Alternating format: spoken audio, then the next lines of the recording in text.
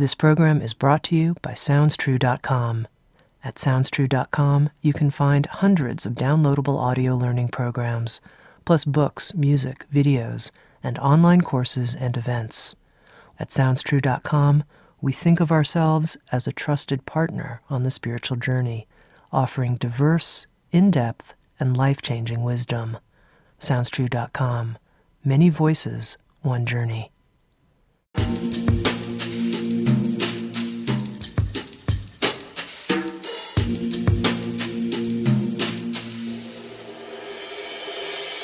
You're listening to Insights at the Edge. Today my guest is Sadhguru. Sadhguru is a yogi, mystic, and visionary who established the Isha Foundation, a nonprofit dedicated to the cultivation of human potential. Sadhguru is a yogi that belongs to no particular tradition, and his scientific methods for self-transformation have universal appeal. He's been an influential voice at global forums, including the United Nations and the World Economic Forum. With Sounds True, Sadhguru has created the audiobook version of his New York Times bestseller, Inner Engineering, A Yogi's Guide to Joy. In this episode of Insights at the Edge, Sadhguru and I spoke about an experience that he had at the age of 25, going up Chamundi Hill in India, and the dimension of memory that opened up for him, and how this forever changed his life.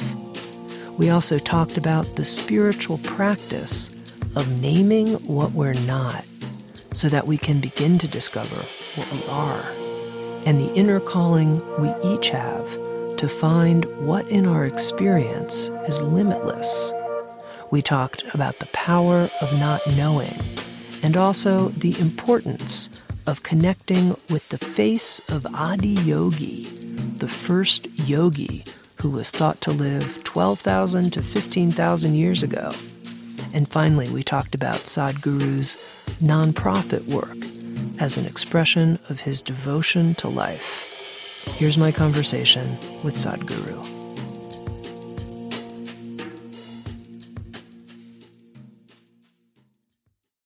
Sadhguru, I wanted to begin by really delving in a bit to how you see the role of the guru today, especially in terms of developments in the Western world. And here's what I mean. In many ways, I think when people meet you and begin to study with you, they're confronted with someone who seems like a classical Indian guru with millions of followers worldwide.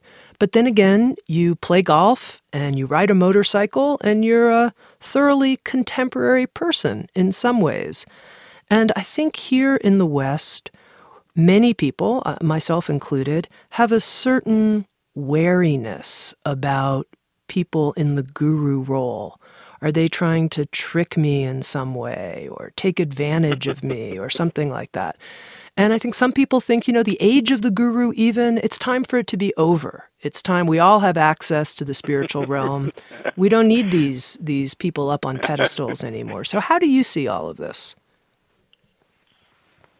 These are all stereotypes coming from certain prejudice. First of all, about classical Indian guru means you're imagining he must be ancient. Why? Well, India is in contemporary geography, not in ancient geography. So, if it is just about a certain nationality or a certain race, well, they have to transcend that. That is an individual problem. But otherwise, a guru means just this. The word guru literally means gu means darkness, ru means dispeller of darkness. One who dispels your darkness is a guru. So whether it was 1,000 years ago or today, human issues are still the same and still people need that help.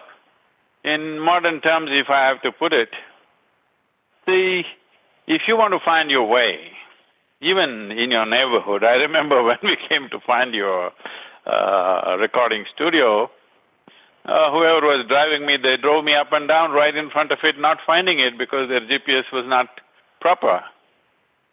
So, a guru today, you can see it in modern terms as a GPS for you, a live roadmap who makes it clear for you. So otherwise, what is right next door, you may go around the world and find it.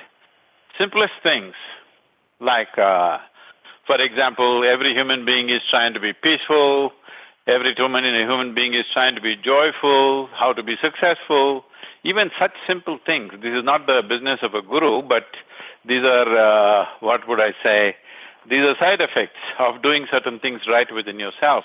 Even such simple things as to how to handle my thought and emotion, people have not learnt in these million years of existence. So, how can they say they don't need any help? If they can help themselves, it's fantastic. That leaves me time to golf, or to fly my helicopter, do something else that I love to do. But that is not the reality. Most people, unfortunately, still can't figure these things out, though as simple and as staring in your face as it is, still people can't get it. Not because of anything else, simply because you're operating from one dimension, and the other dimension looks like it's completely doesn't exist till you touch it. Till somebody helps you to touch it, life can just go on just the same way. So is a guru relevant today or yesterday or tomorrow? It'll always be relevant, because dispelling darkness, making things clear for an individual person or to an entire generation of people is always a requirement. It is not something of the past or present or future. It'll always be so. I think some of people's caution comes from watching disciples give their power to gurus and then do crazy things, drink this potion, step off this cliff, go into this sweat lodge, do whatever. It's like you've lost all of your discriminating powers because the guru told you to do it. So how do people keep their own empowerment, if you will, about them while they learn from a great teacher? These conclusions or these fears are coming from doomsday groups. They're thinking they are gurus, all right? People are thinking this is some Jonestown or, that kind of stuff. These things come from books and belief systems. A guru does not come from any belief system, because this is a pure exploration of life. If you give up your discrimination, how can you make use of a guru? But at the same time, if you have to do something new, you have to take instructions. See, every year I go trekking in the Himalayas in Nepal and Tibet region, and this illiterate Sherpa who is guiding me, if the two paths come, one looks attractive to me because it's a little easier on my knees. I say, okay, why don't we go this way? He won't even bother to tell. He will not tell me, Sadhguruji, come this way. He will just say, like this, to pointing his chin in this direction, this is the way to go. I just follow him, because he knows the terrain better than me. So on the mountains, he is my guru. What is the problem about it? So if somebody knows some terrain better than you, it's best you take instructions. So if you're talking about an inner terrain, the inner dimension of the human being, whoever has explored it before you, you better listen to them, otherwise you'll go round and round. Okay, so let's talk a little bit, Sadhguru, about your own biography and experience and how you became a spiritual teacher. I was reading that at a young age, you met a yoga teacher, Maladilal Swami, and I'm wondering if you can tell us a little bit about that meeting and what you learned from this yoga teacher, this Swami. I went to him for all the wrong reasons, as many people in America go to yoga programs for all the wrong reasons. I also went to yoga for wrong reasons. In the sense, it was a certain… I was just maybe, at that time, probably 10, 11 years or maybe 12 years of age, and we were just… this is a sport for us boys in the summer. and we're just jumping into a well and climbing up. There are no steps or any kind of footholds. You just hold the rock and you climb up. It is hard to do. I thought I was pretty good at it. I could jump because it's just an 8-foot diameter well. You have to go down straight, otherwise your brains will become a smear on the wall. And coming up is hard, at least anywhere between 50 to 70 feet climbing. So we were just doing this and we thought we were some kind of superheroes doing this. But there, over a 70-year-old man was just watching us quietly. And without a word, he just walked towards the well and jumped into it. I thought he's finished. But he came up faster than me. I didn't like it. I asked him how. He said, come and do yoga. So I just followed him like a puppy. He didn't teach me any great phenomenal spiritual process, nor did I see him as my guru or anything. He just taught me something very simple, a simple yogic process. It's just that it was taught in a classical way, not in the studio way as it is being done today, in a classical form where there is a certain dimension attached to it. It's not just a physical process. So I diligently practiced this because I thought I will become physically superhuman like him, which he was in many ways. So that led me to so many things that I never thought possible. What was the actual practice that he taught you, Sadhguru? He taught me what is today, a country cousin of that is being practiced all over. It's called Surya Namaskar today, but it's Surya Kriya, which means, I think in America they're calling it sun salutation. Salutation is a wrong word because you are not saluting the sun.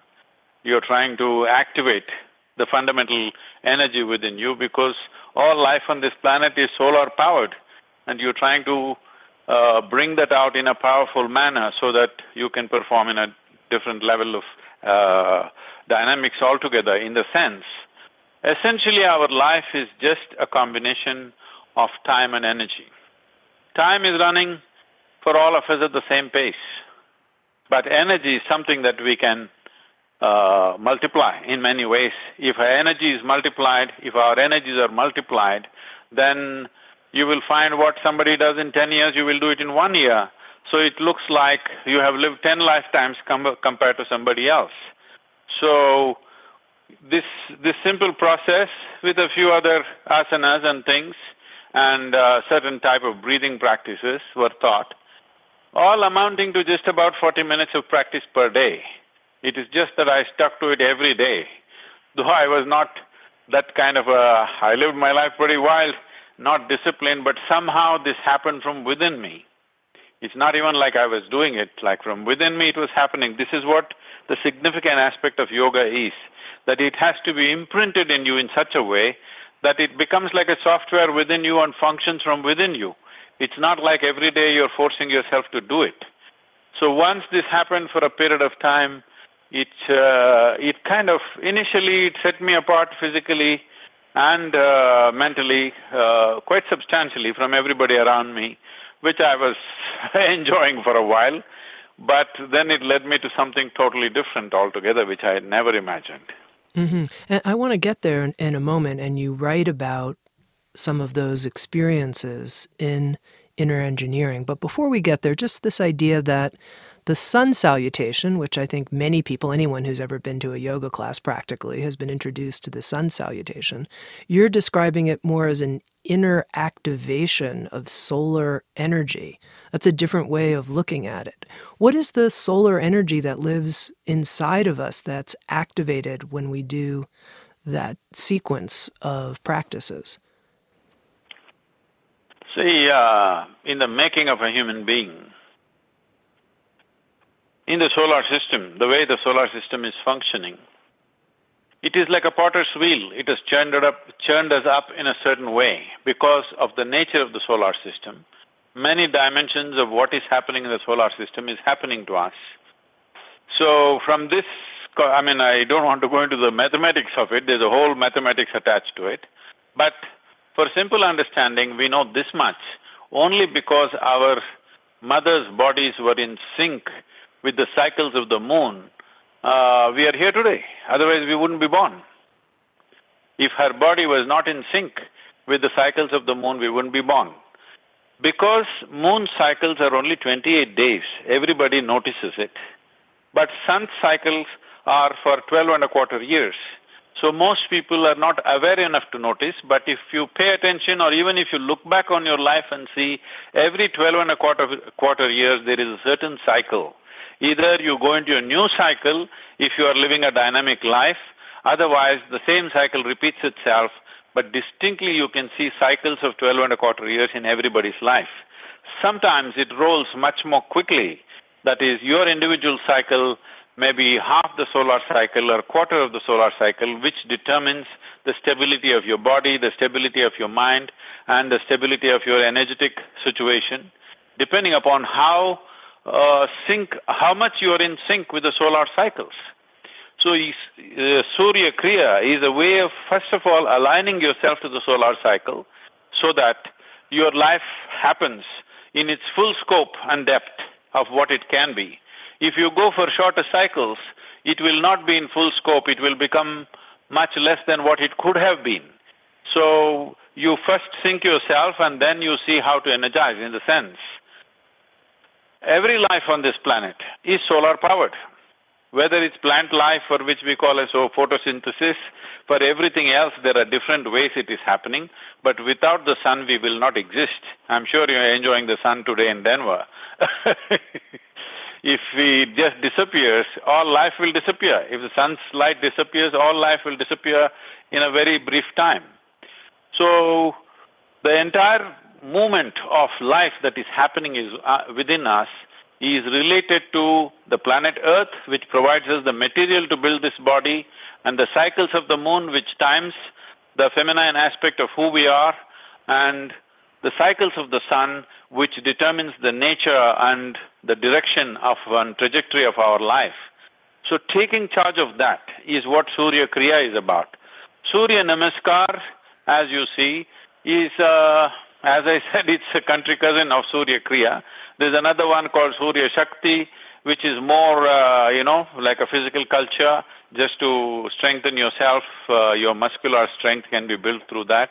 Like this, people have made modifications, but fundamentally it's a process of capturing that solar energy within us and making it grow, because that is the fundamental source of energy for all the beings who live on this planet.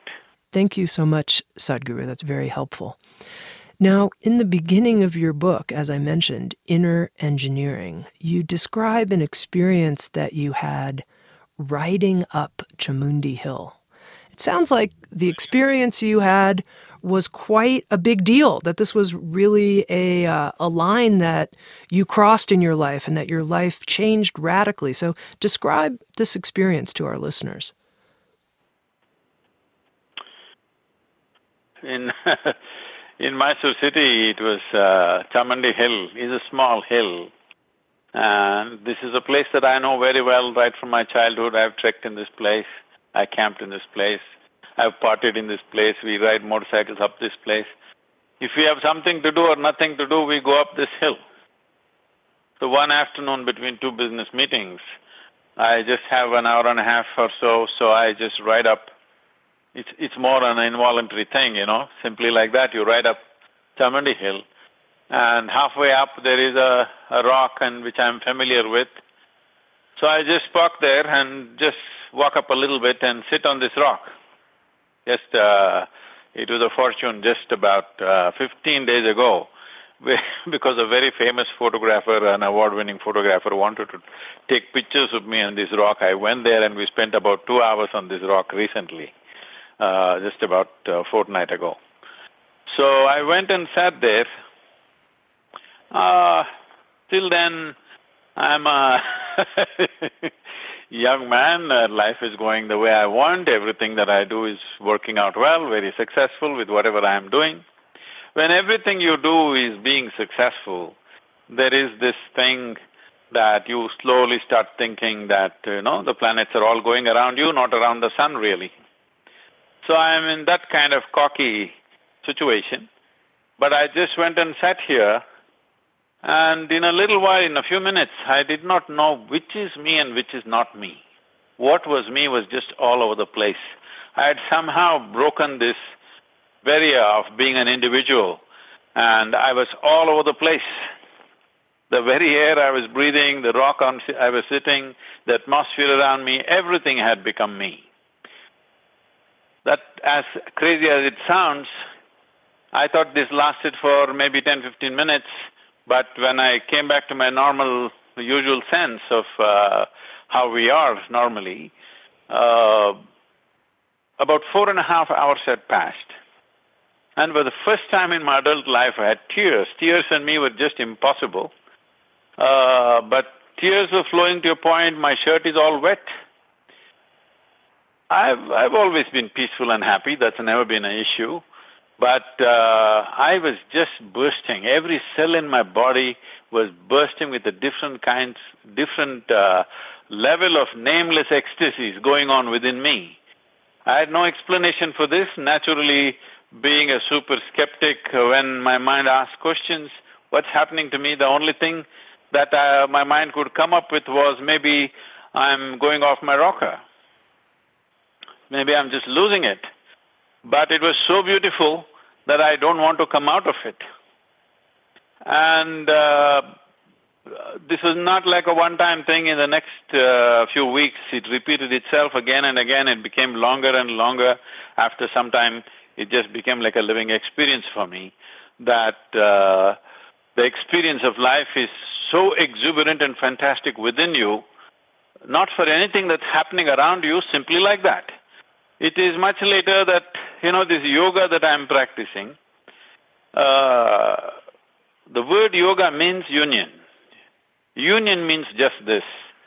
See, once you exist here as an individual human being, in a way it is you versus the universe.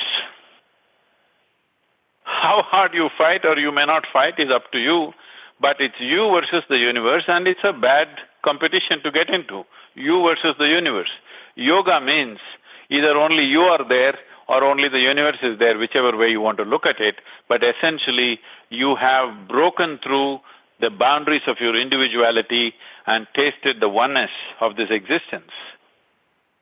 So, what happened there was just yoga. But at that time it looked like it is the most spectacular thing that has happened to me in my life, and still it is. Now, that is the most spectacular thing, and it's just that I've lived it for long enough now that I've learned to hold my drink well, that I don't get into tears just like that unless I wish, or I don't burst out laughing. I manage to contain myself because I'm just holding it well within myself because I've gotten used to it.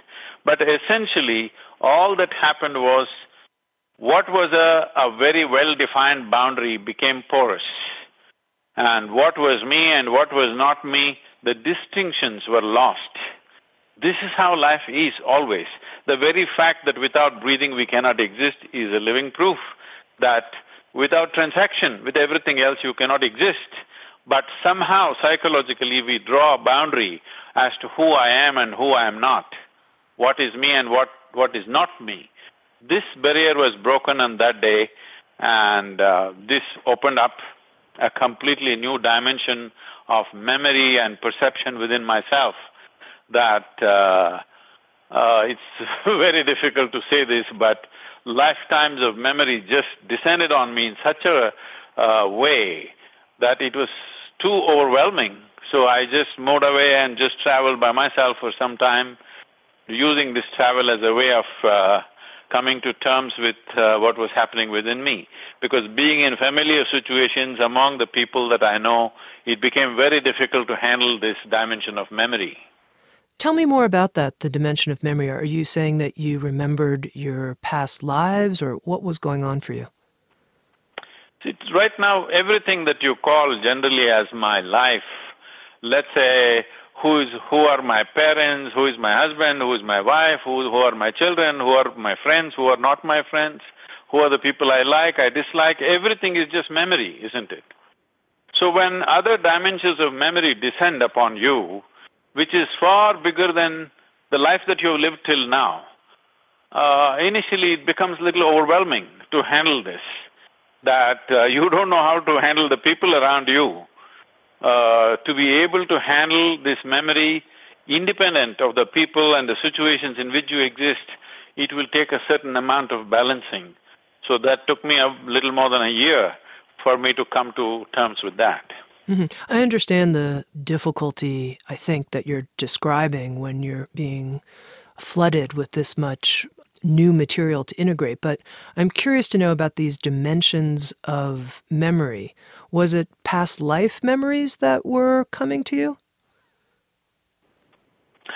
See, life has no past or future. Life is just life. It's just on as a phenomena.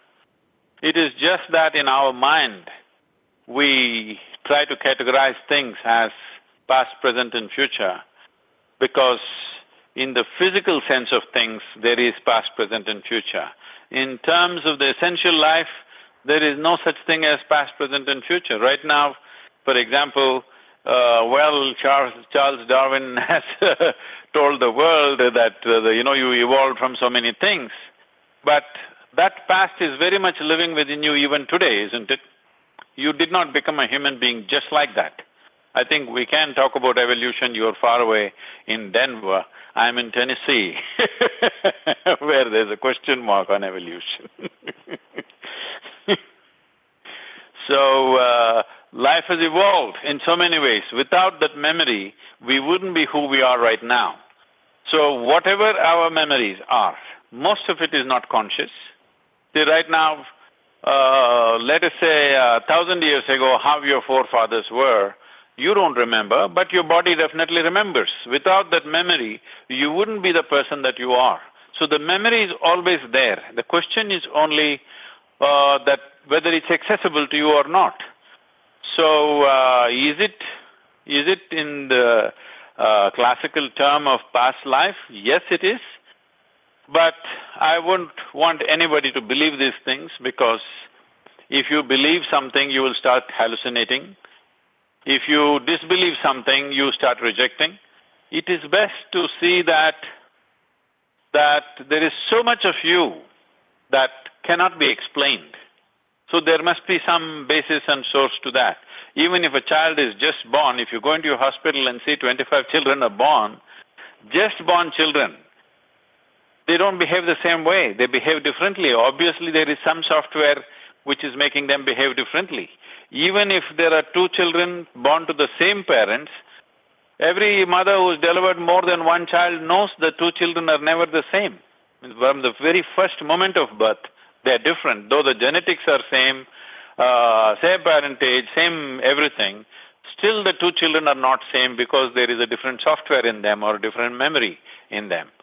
So these floodgates of memory opened up for me, and which changed the very perspective of as to who I was and what I was. That young man who thought he was very smart just vanished on that day. Mm-hmm.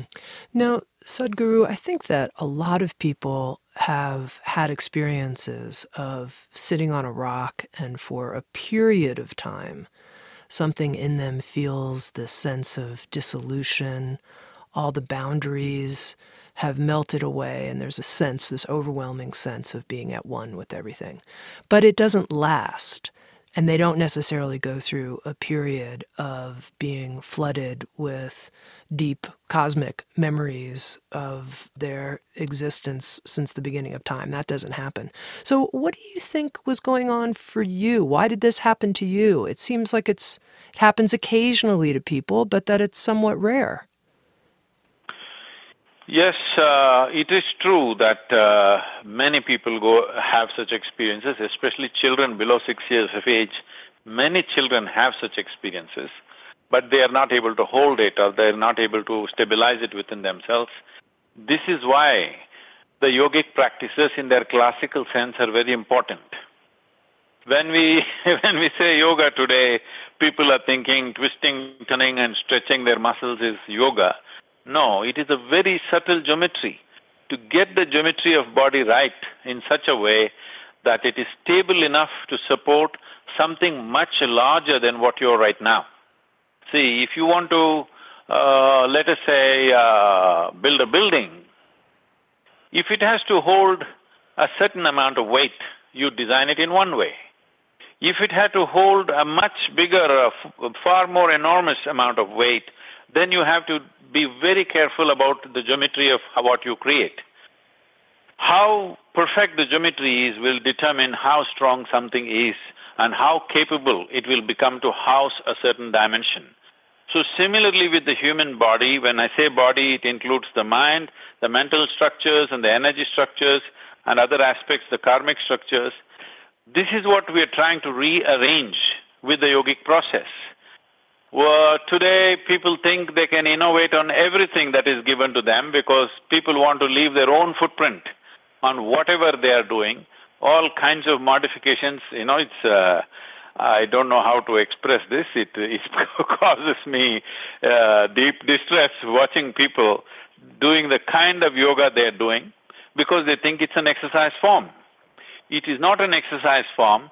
It is a subtle process of arranging your geometry in such a way so that this very human mechanism becomes capable of something far more phenomenal.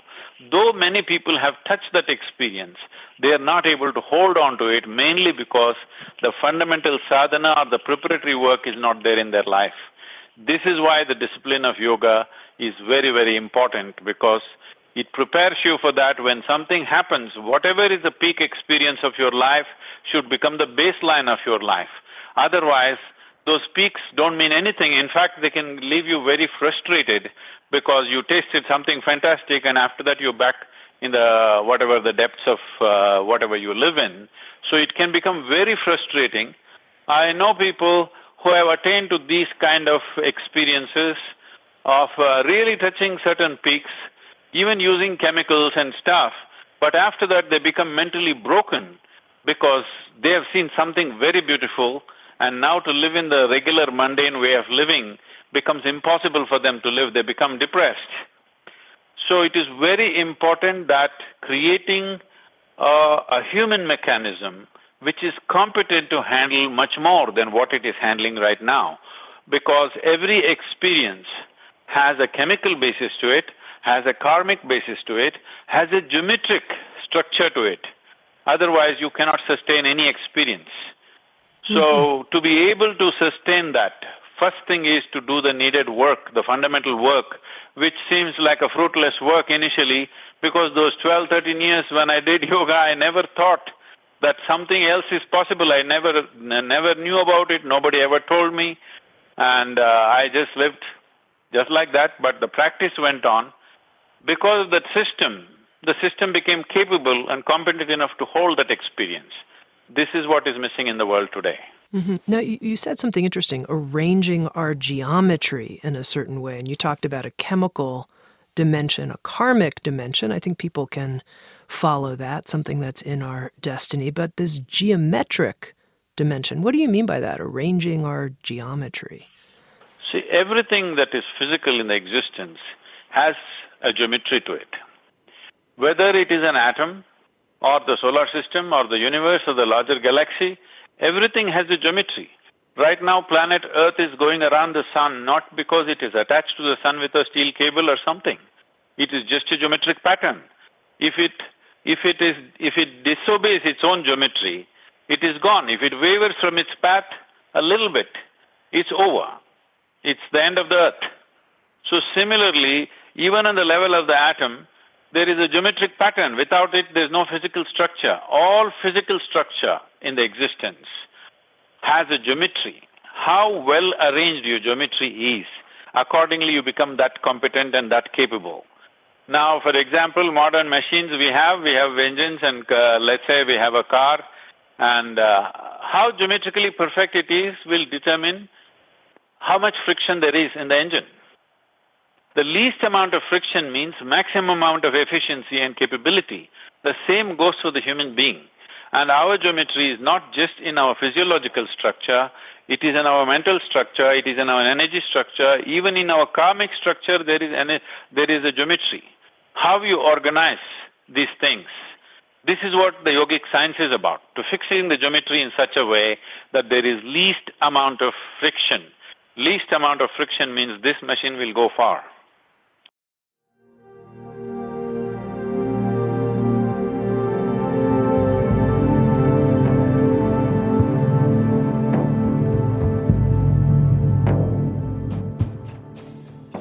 You're listening to Insights at the Edge, produced by Sounds True.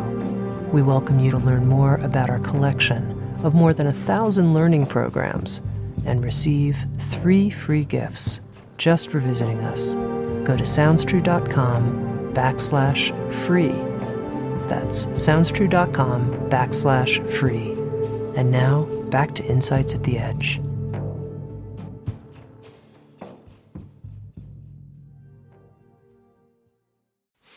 Okay, so now you had this deeply transformative experience and the right human geometry such that it wasn't just a passing transformation, but it forever changed you. And you said that, you keep it together now, something like that. So you're not, weeping from joy all the time, wetting your shirt. Okay, but I'm curious, in terms of your... glad you said wetting your shirt. Huh? Yes, that's what I said, wetting your shirt.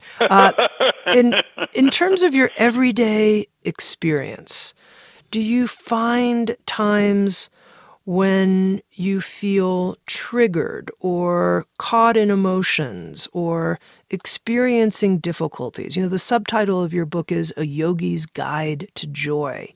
Are there times where you don't feel joyful? And what's it actually like for you day to day?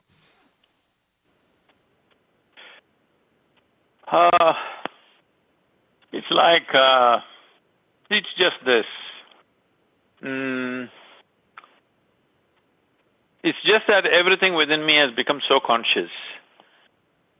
Not a single thought or emotion or anything that happens in me can happen by itself. It is always conscious. Tell me, if everything that happened within you is conscious, would you keep it pleasant or unpleasant for yourself, for anybody? They would naturally maintain highest level of pleasantness.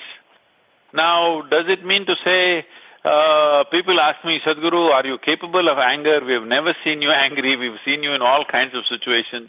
People who work with me and be with me, there are many complex situations. They say, we've never seen you angry, how is this possible? At the same time, you are not somebody who is sitting in one place quietly, you are capable of enormous amount of passion, involvement, but still we don't see you angry. I tell them, you want it, I can give it to you. You think I'm incapable of anger? No, I'm just choosing not to be angry right now, but if you want it, if that's the only way you understand things, I'm willing to give it to you. What is the problem? I have no issues about that. It is just that I have not given this privilege of any situation or people or whatever else to determine what happens within me. What happens within me is entirely determined by me. So it happens the way I want it. Okay, so if I understand you correctly, you feel that you have a certain amount of choice over what you give your energy to in any moment. Is that what you're saying? Absolute choice. Okay. So Sadhguru, you've now spent quite a bit of time teaching Westerners this process that you call inner engineering. What do you think is the biggest obstacle that Westerners face in progressing on this path of yogic science? I think they are too steeped in belief systems, which is their biggest problem. Because religious beliefs are so deep in the West. They may claim that they are not religious, but their religious beliefs are extremely deep. If they have given up their religion, they have taken on to another belief system of their own, maybe made by them or made by their club or made by their society around them, but they have this tendency to take up to belief systems very strong. If they are not going by the commandments that were given in the past, they have set up their own commandments. This is the biggest barrier for the people from Western cultures. See, for example, in the East, these are this is a culture of seeking. In India, if you go questions and questions and questions, Indians are full of questions all the time. And if you look at the history of that nation, even when so-called divine entities came, all that people did was ask questions to them. Nobody could give them a commandment. So if this is taken away from people's minds, that they're always seeking a commandment, they're always seeking something to hang on to that they can believe in. But rather than seeking and exploring, I think it would become so much easier for them. Things could be done in much shorter or briefer amount of time. But you can't generalize this for every human being. Wherever I would rather look at East and West, not as a planet's geography, but more as different kinds of mindsets. There are many people here in United States who are very Eastern. There are many people in India who are very Western. So East and West for me is more two attitudes, one which is of belief system, another which is of seeking. Mm-hmm. I read somewhere, I thought this was very interesting, that you said the whole effort of the guru should be to help the seeker deepen his or her seeking, not to give the person answers. I thought that was very interesting, that you see your role as helping people deepen their seeking. Can you explain that? See, if I give you an answer, let us say you ask me a question about something that is not yet in your experience, and I will tell you something. Right now we were talking about past life. That's why I'm saying don't believe those things. Yeah. But at the same time, do not disbelieve those things, because if I tell you something which is not yet in your experience, there's only one choice for you, either to believe me or disbelieve me. You don't have any other choice. I think putting a person to that kind of a choice, that compelling you either to believe me or disbelieve me, in my aesthetics, it looks obscene to me. So I don't want anybody to take to this that they have to believe what I say or disbelieve what I say. I am only giving them methods for them to explore. If they have a question, I will sharpen their question so that question will penetrate deeper, because question is after all a tool to dig deeper. If your question is not digging deep enough, it's my business to sharpen your question so that you can dig much deeper than you were digging by yourself. So it is a question of exploration. It is not a question of giving answers, because my answers are only going to be stories for you, because what is not in your experience, all said and done, it is a story. The question is only, the story is coming from what kind of authority? So if you believe in the authority, you will make it a truth. Or in other words, authority is your truth, which is a wrong way to approach. Truth should be the only authority. So the Guru's work is just this, to establish within you that truth is the only authority. Authority can never be the truth. In terms of helping people deepen in their own seeking, I'm wondering if you could share with us a practice that we could do right now with you that would help us actually go deeper into our own experience. Let's just do something together, Sadhguru. When it comes to seeking, you can't do it with other people. Believing, you can do it with other people. This is why believers always are in a congregation or a flock. A seeker always wants to sit alone, because seeking is inward. You can't go inward in a group. You can go to a church or a temple or a mosque in a group, but you cannot go within in a group. It is only individual. So the seeking always makes a person wanting to be alone, wanting to look inward. But the moment you believe something, you need the support of a group. Because if you believe something all by yourself, without anybody's support, after some time you'll feel really stupid. You need another 100 people around you who believe the same thing to make this into some kind of concretization. So, is there something we can do for seeking together? This is all you have to do. This is not some kind of a practice. The simple way is this. You don't have to know, there is no way for you to know what you do not know, just like that. So, what is the ultimate truth? There is no way to know just now. But what is not the truth? If you go on discounting, every day if you go on discounting whatever is not the truth about your existence, we are not talking about truth in terms of verbal truth and lie. We are talking about existentially. For example, you can start this process right now, otherwise there is a proper, well-recorded, guided meditation called Isha Kriya, People can freely download this into their phones and practice this. This is called Isha Kriya. What this is doing is just discounting things that you're not. For example, your body. The very body that you carry is something that you accumulated over a period of time.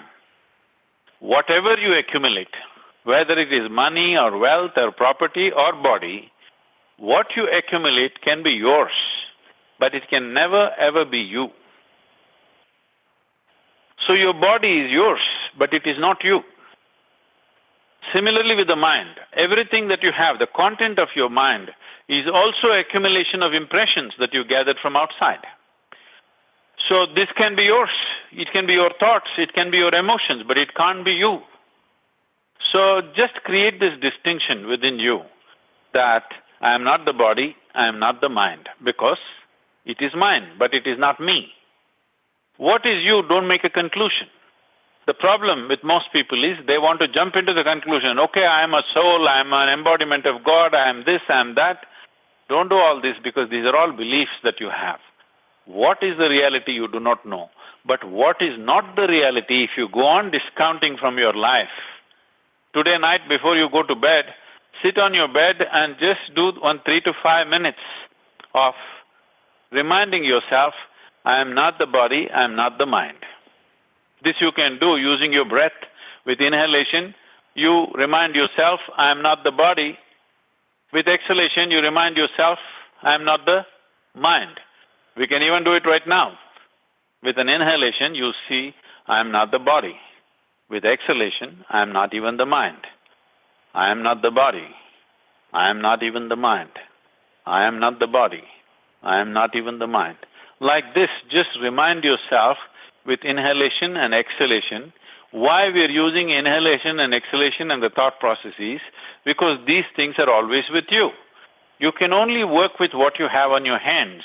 You cannot work with what you don't have on your hands. Now if you say, I am a soul, it's not on your hands. Now if you say, I am God, it's not on your hands. Now if you say something else, it's not on your hands. But your breath, your body, and your thought are there. So make use of what you have on your hands to touch a dimension which is not yet. So this simple process everybody can do. You can download it on your phone and you can do this for some time with voice assistance, but after some time, you can just do it. You can actually take that, Tami, you can actually take that Isha Kriya recording. I think it's about 12 minutes. You can add it to this and offer it to people, let them do it. Mm-hmm.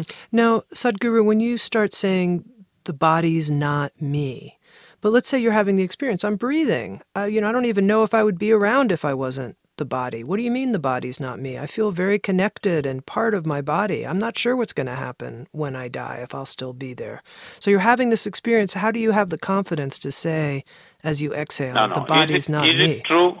Is it true you were not born in the same shape and size as you are today?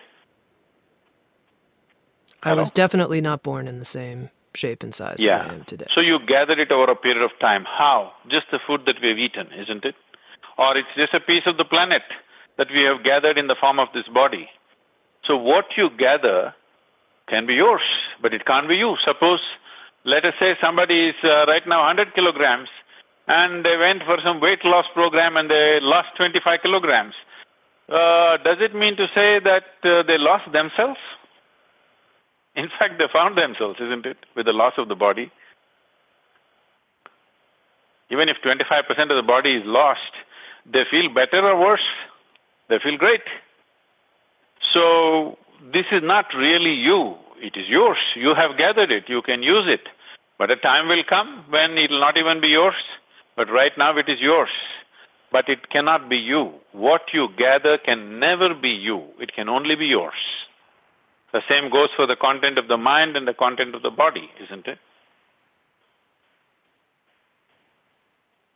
Your current experience of life is determined by the nature of your perception. But that's what you're trying to change, to enhance your perception to another level. Because only what you perceive, you know. The rest is just imagination. One of the things that you point out in inner engineering that I thought was so interesting is that part of what fuels our spiritual quest is a desire to find in our own experience something that's limitless, that we each have this inner calling to continue to know something that doesn't have any boundaries. So I think that's so interesting, even behind this practice that you've introduced us here. Not this, this idea that we're finding our way. We have a drive inside of us to find our way to something boundless. I wonder if you can talk about that. See, whatever an individual human being is right now, they want to be something more. How they try to be something more may vary from person to person. If somebody is, they know only money in their life, they're thinking more money. If they know wealth, they're thinking more wealth. If they know power, they're thinking more power. If they know knowledge, more knowledge. If they know love, more love. If they know pleasure, more pleasure. Always more. If that more happens, what? More. So if you look at this, what you're trying to do is expand. So how much expansion would settle an individual human being? If you look at this, nothing is going to settle them. They want limitless expansion. Every human being wants limitless expansion, wants infinite expansion. It's fantastic, but they're approaching their infinite nature in installments.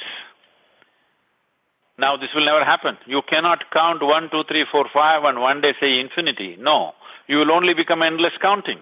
That's all that's happening to life. This is happening because their experience of life is so physical. Their entire experience of life is physical. They think their emotions are not physical, their thought are not physical. No, it is all physical. Memory itself is physical. So thought and emotion is physical too. Because it's physical, it is thinking always in incremental proportions. Physicality comes with boundaries, but there is something within the human being which doesn't like boundaries. Wherever you set the boundary, people want to expand beyond that boundary. The moment they become conscious of the boundary, they want to go beyond the boundary. The boundary is not just of the body or home or a prison cell or whatever. Wherever you set the boundary, the moment they become conscious, they want to go beyond the boundary. So essentially the longing is to become infinite, but the method they're employing is hopeless because through physical means, where physicality is rooted, the definition of physicality is a boundary. Through that physicality, they're trying to become infinite, which will never happen. It is only the methodology that needs to change. Mm-hmm. So you're saying there's some kind of leap or something that needs to happen where we know ourselves not in physical terms. See, everything that's physical about you is borrowed. Everything that's physical about you is something that you picked up from this planet. And one day we will put it back to the planet. But if you have to gather so much physicality, there must be something more fundamental. Let us not jump into conclusion what that is. Immediately people will say that is the spirit, that is the soul. Don't jump into those conclusions. Learn to joyfully handle your ignorance, because the yogic culture always insisted on being identified with one's ignorance, not with one's knowledge. Because our knowledge, whatever it is, how much ever you know, even if you read the libraries of the planet, it is still a minuscule compared to this cosmic space. So what we know is always very limited. But our ignorance is just boundless, isn't it? The moment we identify with our ignorance, our intelligence, our faculties, every faculty that we have will be alert and fully on. That's all a human being has to do, to keep life fully on. Rest will happen. The problem is, with conclusions, we put it to sleep. With conclusions, we make our intelligence go to sleep, our faculties go to sleep. It is like this. Suppose now you are walking in your office, you can walk without noticing anything, without much alertness, because there is light. Suppose it is pitch dark and you have to walk. You don't know where your next step is. suddenly everything within you, every cell in your body becomes super alert. Simply because you have total ignorance about what is next. You do not know what is next. And suddenly everything is alert. So this is the fundamental, to come to terms with the immensity of I do not know. But I do not know has been killed with religious beliefs, with theories, with all kinds of concepts and fantastic ideologies. All they're trying to do is to kill their ignorance. You can't kill your ignorance. You have to come to terms with your ignorance. You must understand the immensity of your ignorance, and you must look at the potential nature of your ignorance. Only when you realize that you do not know, the longing to know, the seeking to know, and the possibility of knowing becomes a living reality. Otherwise, you just believe whatever you want. Very good, very helpful, Sadhguru. Now, I wanted to end by talking a little bit about some of the tremendous nonprofit work that you're currently involved in, because I think it's one of the things that's really unusual, Sadhguru, about what you're up to as a teacher. And one of the things I read is that there are over 3 million people that currently volunteer as part of the nonprofit you founded, Isha. Is that right? Is that the right number? The current number is 9 million people who are registered as volunteers. Oh, wow. And recently we concluded what is called as the Rally for Rivers. I don't know if you heard about it. No. I drove from southern tip of India to the Himalayan foothills, covering 16 states. 162 million people participated in this event. Never before, anywhere, in any movement, 162 million people have participated in 30 days. In 30 days drive, I covered 9,300 kilometers. I did 146 events and 182 one-on-one interviews like this, some on phone, some direct, and all kinds of things. As I was driving, 70% of the time I was talking and interviewing with various media. And over, I think, 2,600 impressions in the newspapers and magazines in India, over 1,700 television appearances in those 30 days. And we also made a draft policy as to how the rivers of India should be treated in future, because the rivers of India have depleted very seriously in the last 50 years.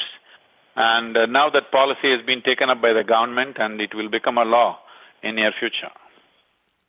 I also read that your organization won the Guinness Book of World Records for planting the most trees in one day, planting 850,000 trees in South India. So you've focused on various environmental challenges within India, is that correct? My focus is on life. Unfortunately, we've reached a point in the planet where without addressing environmental issues, there is no life.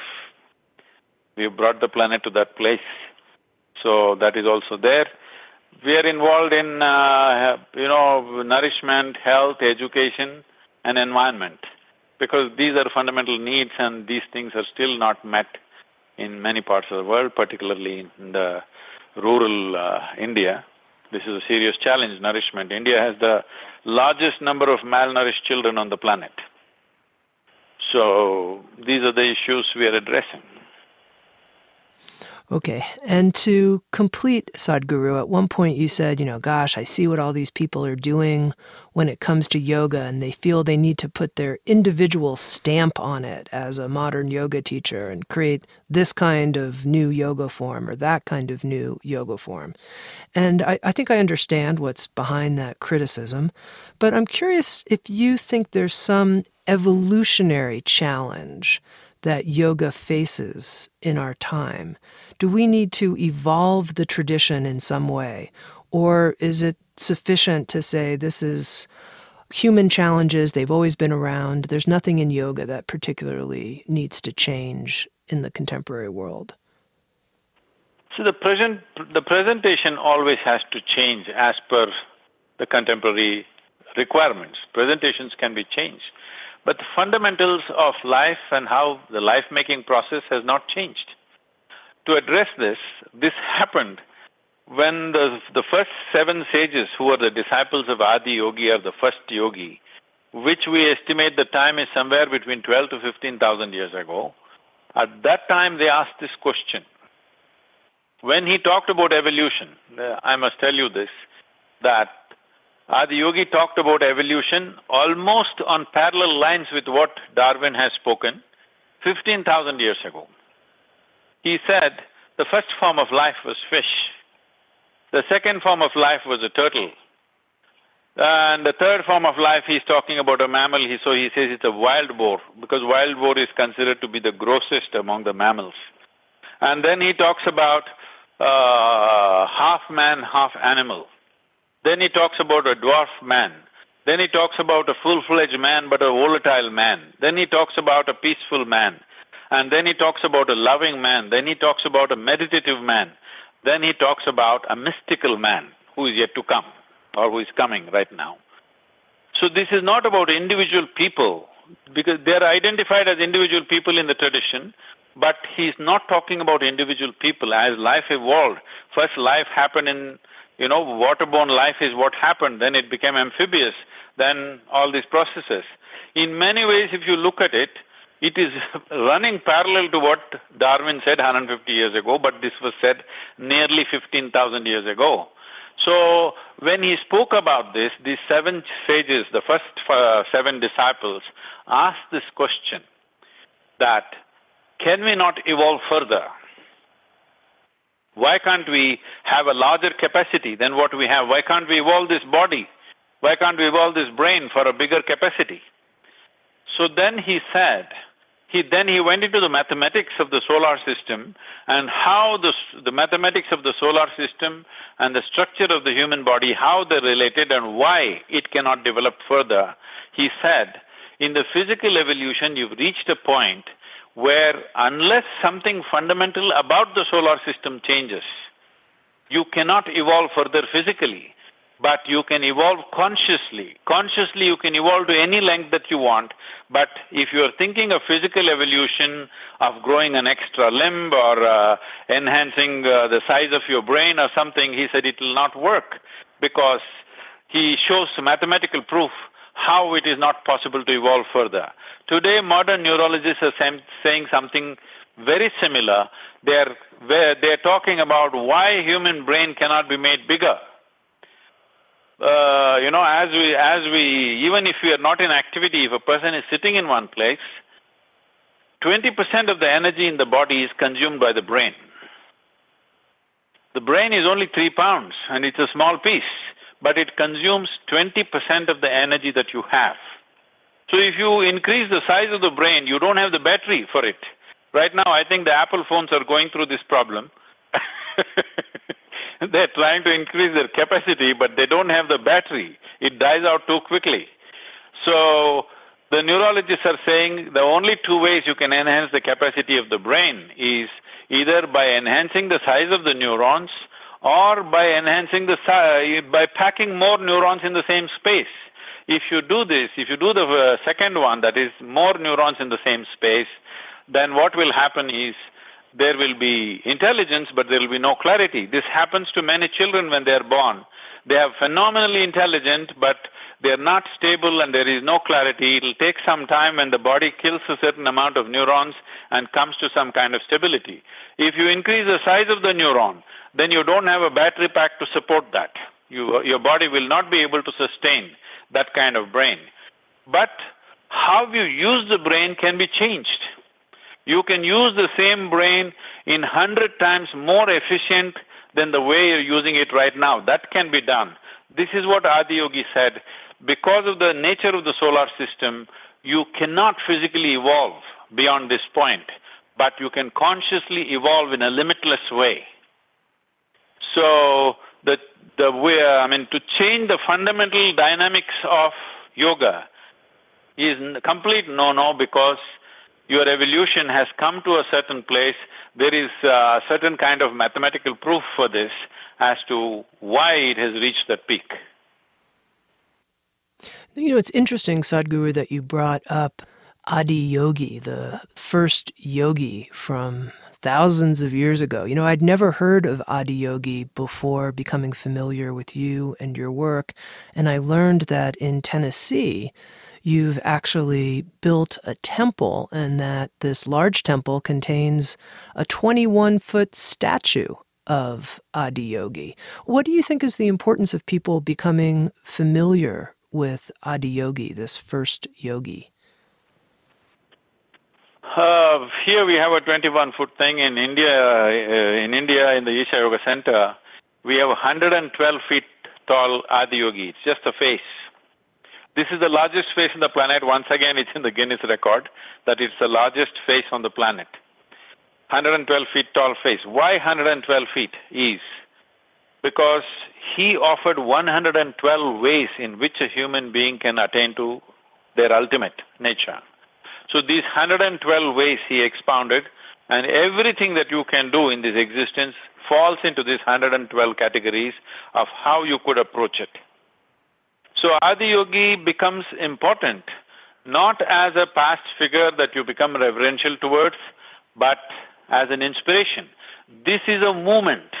This is a movement from belief system to awareness. This is a movement from religion to responsibility. This is what Adiyogi means. He is the first one on this planet who first of all explored this dimension, for the first time who clearly said, if you are willing, all the limitations that nature has put upon you, you can transcend. If you are willing to strive, you can go beyond your limitations. This is the first time that anybody ever uttered that at that moment, and that has been the basis of yoga, that you can consciously evolve beyond all limitations, the genetic limitations that you may have, cultural limitations that you may have, whatever else nature has put on you, all this you can transcend if only you're willing to strive. I think this is very essential for this generation and the future generations to come. That is why we are setting up this iconic face of Adiyogi. It is designed in a certain geometric way that if you look at Adiyogi's image for a minute, it stays in your mind for your life. This is the experience of every human being who looks at Adiyogi's face, because there is a certain geometric perfection to it, because yoga is essentially interested in geometry, because it's the geometry which makes this physical existence, it is the geometry which contains us, and it is a geometry which can allow us to transcend, because physical existence is essentially geometric in nature. Sadhguru, I have enjoyed talking with you so much. You are such a unique and interesting character, and you're doing such good work in the world. Unique is not a complimentary thing, huh? When you say somebody is unique, it's an insult. I don't mean it that way. Don't get so serious, Tami. No, of course not. Okay, I've been talking with Sadhguru. He's written a book called Inner Engineering, a Yogi's Guide to Joy, and he's recorded the audiobook here in the Sounds True studio. Sadhguru, thank you so much for this conversation. Thank you, Tami. Thank you very much. For your wonderful work. Thank you.